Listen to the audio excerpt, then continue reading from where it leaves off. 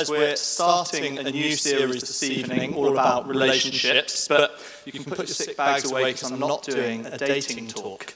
Because we're all in relationships, aren't we? Everyone in some way, whether it's people on our street or people in work or friends, family, we all have people in our lives who we relate to. So there you go, you can all update your relationship status. And the truth is, it's complicated. And so we're going to spend some time in this series exploring what the Bible has to say about relating to one another, asking what it looks like to have godly relationships, actually taking the time to acknowledge how the church so often can get this so wrong. And I'm really excited about this series because I believe that God cares deeply about our relationships. And I believe that God has a lot to say to us, his church, about relationships. And I love this church. I flipping love this church. I've been here since Woodland started here in 1995. I've tried to leave a few times. And I can't. I just can't leave. I'm probably going to be here for the rest of my life. I love the church. But there's someone who loves the church even more than I do, and that's Jesus. Jesus absolutely adores his church.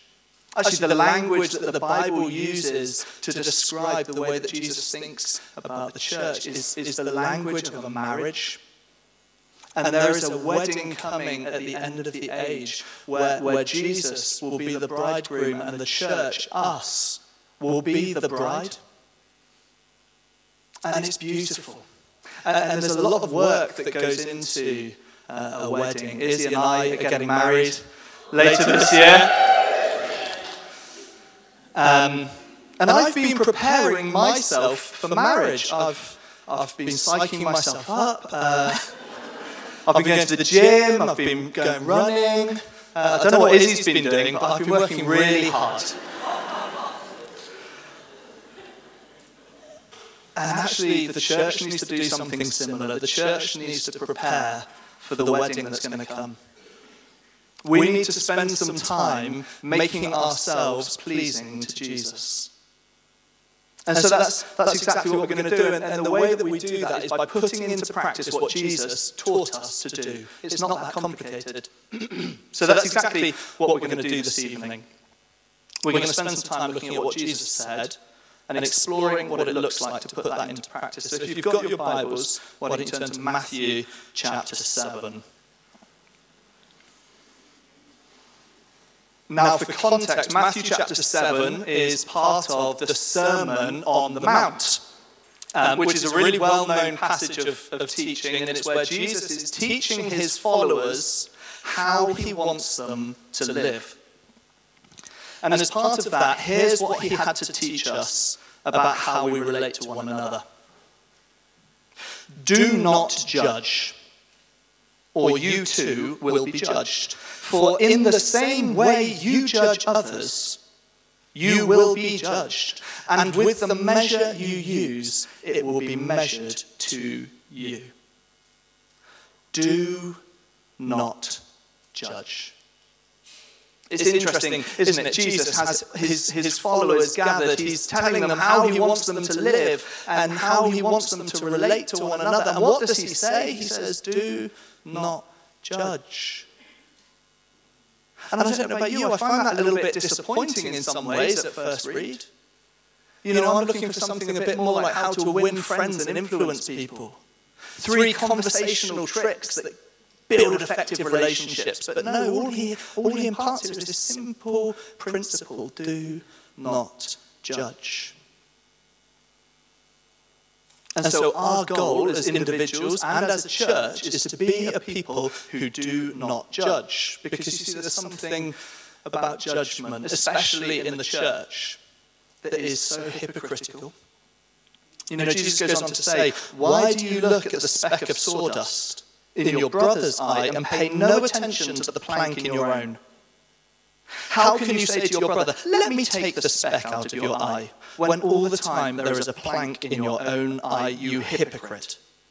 First, take the plank out of your own eye, and then you will see clearly to remove the speck from your brother's eye. Jesus, when he's teaching his followers how to do relationships well, says, do not judge, and goes on to say that they need to take the plank out of their own eye before removing the speck from someone else's.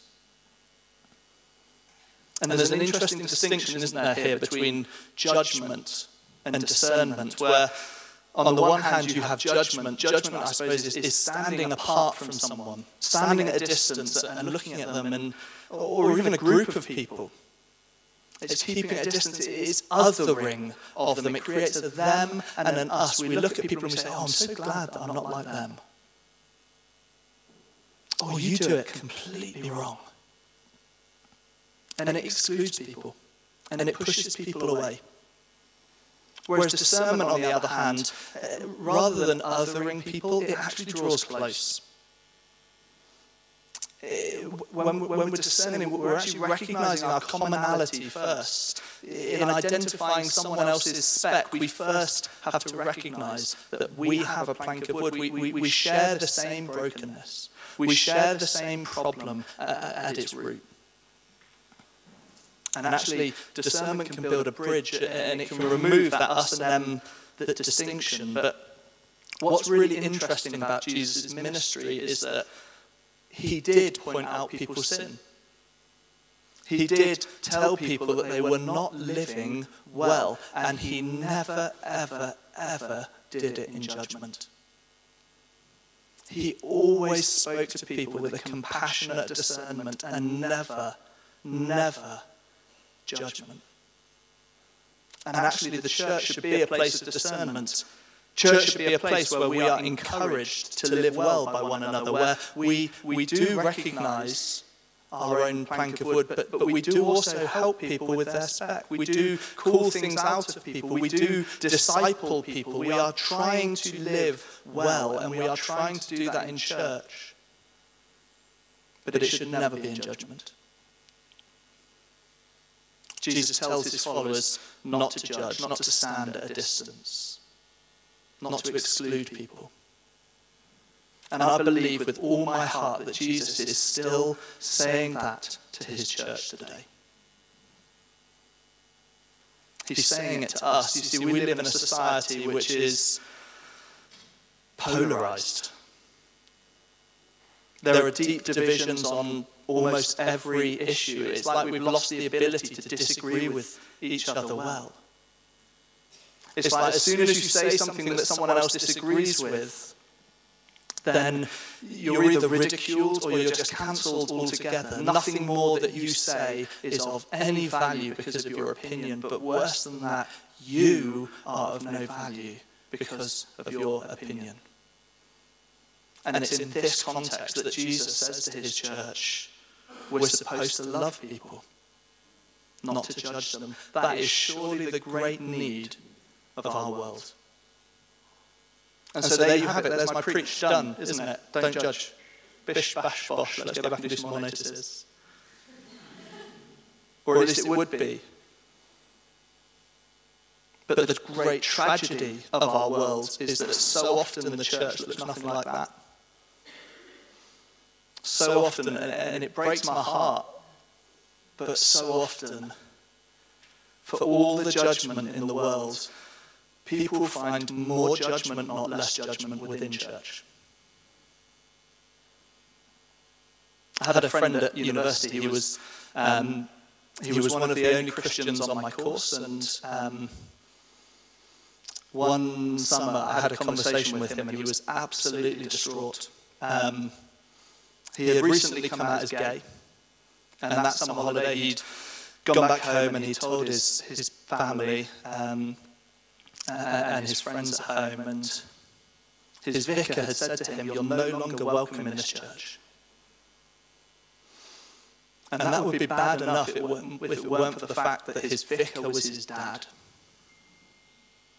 Where are we when we exclude people from the church, even our family, when we are excluding and judging people and pushing people out of the church, when Jesus told us not to judge and to love people. And you may well say, well, Luke, what's your theology on homosexuality then? And I'm just going to say this, I don't know if I have one. I don't know if I have a fully formed opinion. I'm not a theologian, and it's a delicate issue. And we have this insistence, this demand within church to make big proclamations of faith, have a statement of faith on almost every issue. But the problem is, so often we're not saying, what's your theological view on this? What we're really saying is, well, what do you think of those people? And so in all humanity and all humility, I'll hold my hands up and say, I don't know. I don't have it all figured out. I don't know. I wish I did, but I don't. And we won't do this side of heaven. And that doesn't mean that we play fast and loose with our theology. Theology is really important. But actually a decision that I have made in my own life is that when I get to heaven and I get that full revelation, I would much rather find out that I had a few points of correction on my theology, but I had treated the children of God, my fellow humans, with dignity and kindness and love and respect, and get it the other way around. So my theology, much like me, is quite simple. My theology is make love your aim. And everything else can flow from that, but make love your aim. There's an economy to the kingdom of heaven, and in that economy I believe that people are more important than getting it right all of the time. And the church gets a bad press a lot of the time, and a lot of the time I think we deserve it. Because actually how many people, their experience of the church is predominantly one of judgment rather than inclusion. I'm aware that even this evening there will be people here tonight who you have been badly hurt by past experiences with the church, where you have been made to feel unloved, unwelcome, or excluded because of your opinions, because of your past, because of your lifestyle, because of maybe even your politics. Actually, even if you haven't been made to feel excluded, there'll be other people who are sitting here thinking, gosh, these Christians are all so nice and welcoming, but if they really knew me, if they really knew what was going on in here and in here, they would say, get out. I wouldn't be welcome.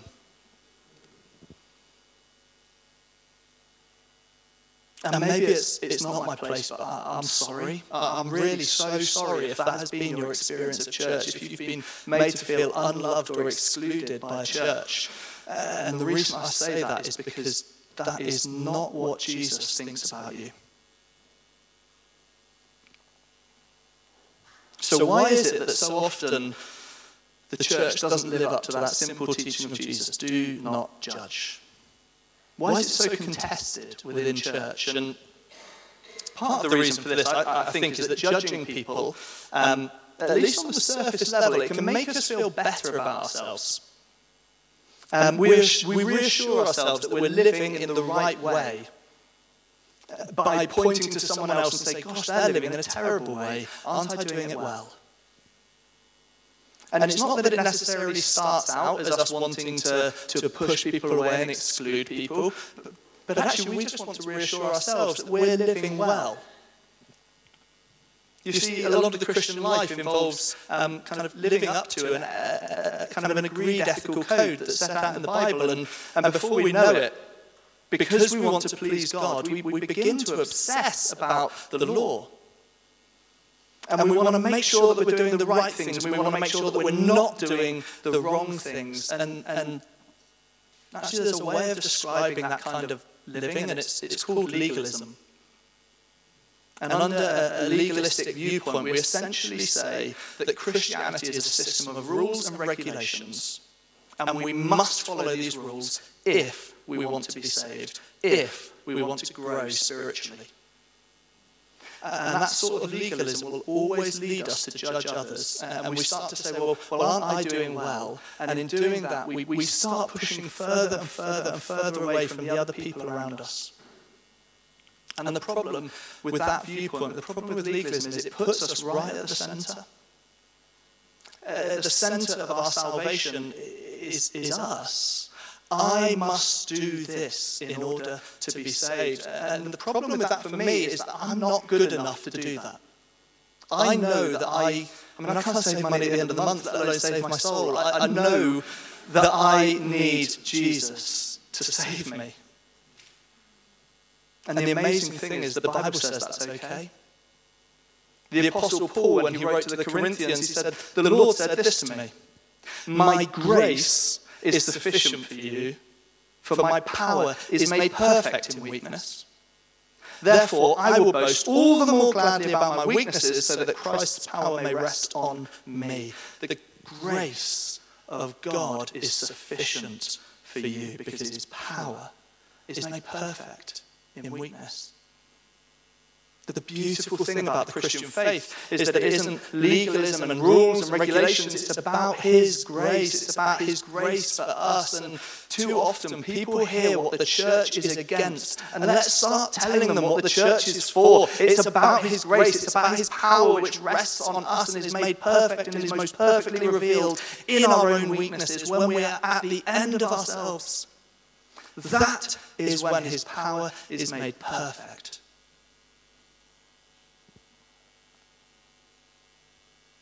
Under legalism, we feel broken and excluded because of judgment.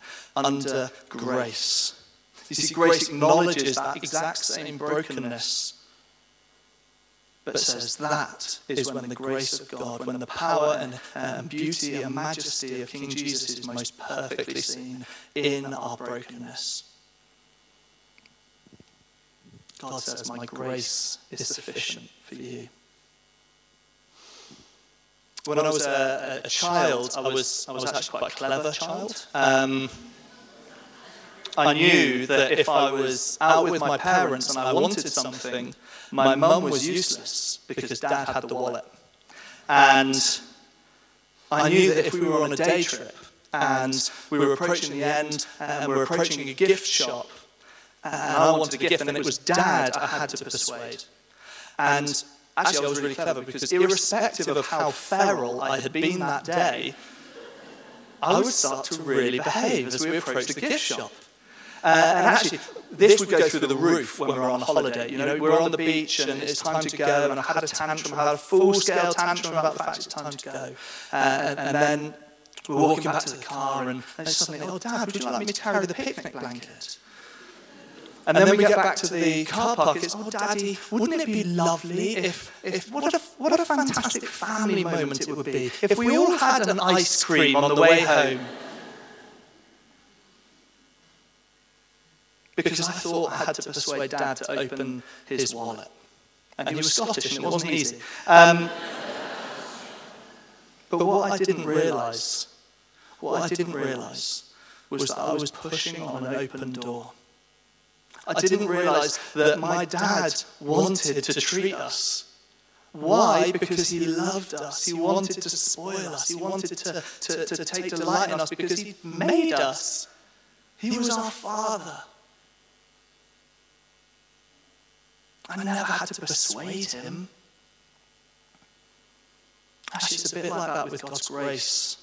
We receive his love. We receive his forgiveness freely. It's not anything that we have to earn. Listen to what the Apostle Paul says to the church in Ephesus. It is by grace you've been saved, through faith. And it's not from God, it's not from yourselves, it's the gift of God, not by works, so that no one can boast. We are saved by the grace of God, not anything that we do. And because of that, we can't boast. But also because of that, we don't have to go through life trying to earn God's favour. It's his gift. He gives it freely. And the problem is when we start living according to legalism, it kills us. It absolutely kills us. And then when we start to judge people, we start killing them too. But grace for us, grace for our lives, it brings life.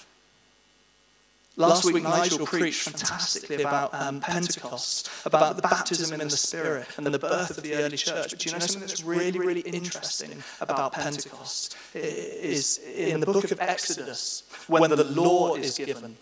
On Mount Sinai, it says 3,000 people died the day the law was given. But do you know what happened the day the Spirit was given? It says 3,000 people were saved. It says 3,000 people came to life. Law leads to death, but the Spirit gives life. This is what Paul says at the end of Romans 7. What a wretched man I am. Who will rescue me from this body that is subject to the law of sin and death? And then you turn the page and he starts Romans 8 by saying, therefore there is now no condemnation for those who are in Christ Jesus, because through Christ Jesus, the law of the Spirit who gives life has set you free from the law of sin and death. For what the law was powerless to do, because it was weakened by the flesh, God did, by sending his own Son in the likeness of a sinful flesh to be a sin offering. What we were powerless to do for ourselves, God has done for us, and it's a work of grace. And you see, the truth is, that's the only way to life. It's the only way it works. That's the beauty of the gospel, because we could never do it ourselves. I know some of you will have heard me say this before. It's one of my favourite Bible verses in the whole of the Bible. But 2 Corinthians chapter 5, verse 21 summarises the whole gospel in a single sentence. It says, God made him who had no sin to be sin for us, so that in him we might become the righteousness of God. It's only in him. It's only ever in him that we have a chance of being made right. There's nothing that we could do. It's only in him. And as Christians, the Bible has a lot to say about how we live. Grace isn't this free pass. But everything we do, everything, the way that we live, it's a response to grace. It's not that we're trying to earn his love and his forgiveness. It's that we're so struck by the grace of God that we just have to live differently. You see, the fruit of grace is a transformed life. And if we try and turn that on its head, and if we build a faith on legalism, there is no fruit, there is only death. And unless we remind ourselves of that regularly as a church, we so easily slip into the habits of legalism and judgment. And actually, the really awful thing about judgment is that when we start judging people, actually we start denying the work of grace in our own life. The evil of judgment is it leaves no room for grace. You know, that's what makes sense of the story of the prodigal son, isn't it? I don't think the climactic point in that story is the father running to the son. Otherwise, you know, everyone knows that the punchline of a story comes at the very end. You know, in the story of the prodigal son, when the youngest son is asked for his inheritance early, he leaves his family, he squanders the money, he has nothing left, and he comes back to his father, hoping that he might become a slave in his father's house. The father runs to him and greets him and throws a party and sacrifices the fattened calf. But what happens is that the older son gets angry and he refuses to go into the party. There's the judgment. And he says, all these years I've been slaving for you and I never disobeyed your orders. Yet you never even gave me a young goat so that I could celebrate with my friends. There's the legalism. There's trying to earn it. But this son of yours who squandered your property with prostitutes comes home and you kill the fattened calf for him. There's the judgment. And the father says to the son, everything I have is yours. Not everything will be yours. Everything is yours. It's always been yours. There's the grace. It never had to be earned. And the problem with legalism and judgment is it leaves us no room to rejoice when other people receive the grace of God. Judgment only leads to death. Grace is the only way to life. So, very quickly, if do not judge is what we're supposed to not do, what should we do instead? Because it's all very well and good hearing Jesus' teaching, but what's the point if we don't actually put it into practice? Part of the reason that judgment is so damaging in the church is it excludes people. When we judge people and we other them, what we really say is you're not welcome here. You don't belong here. You're different to us. And I think it pains Jesus to see his church do that.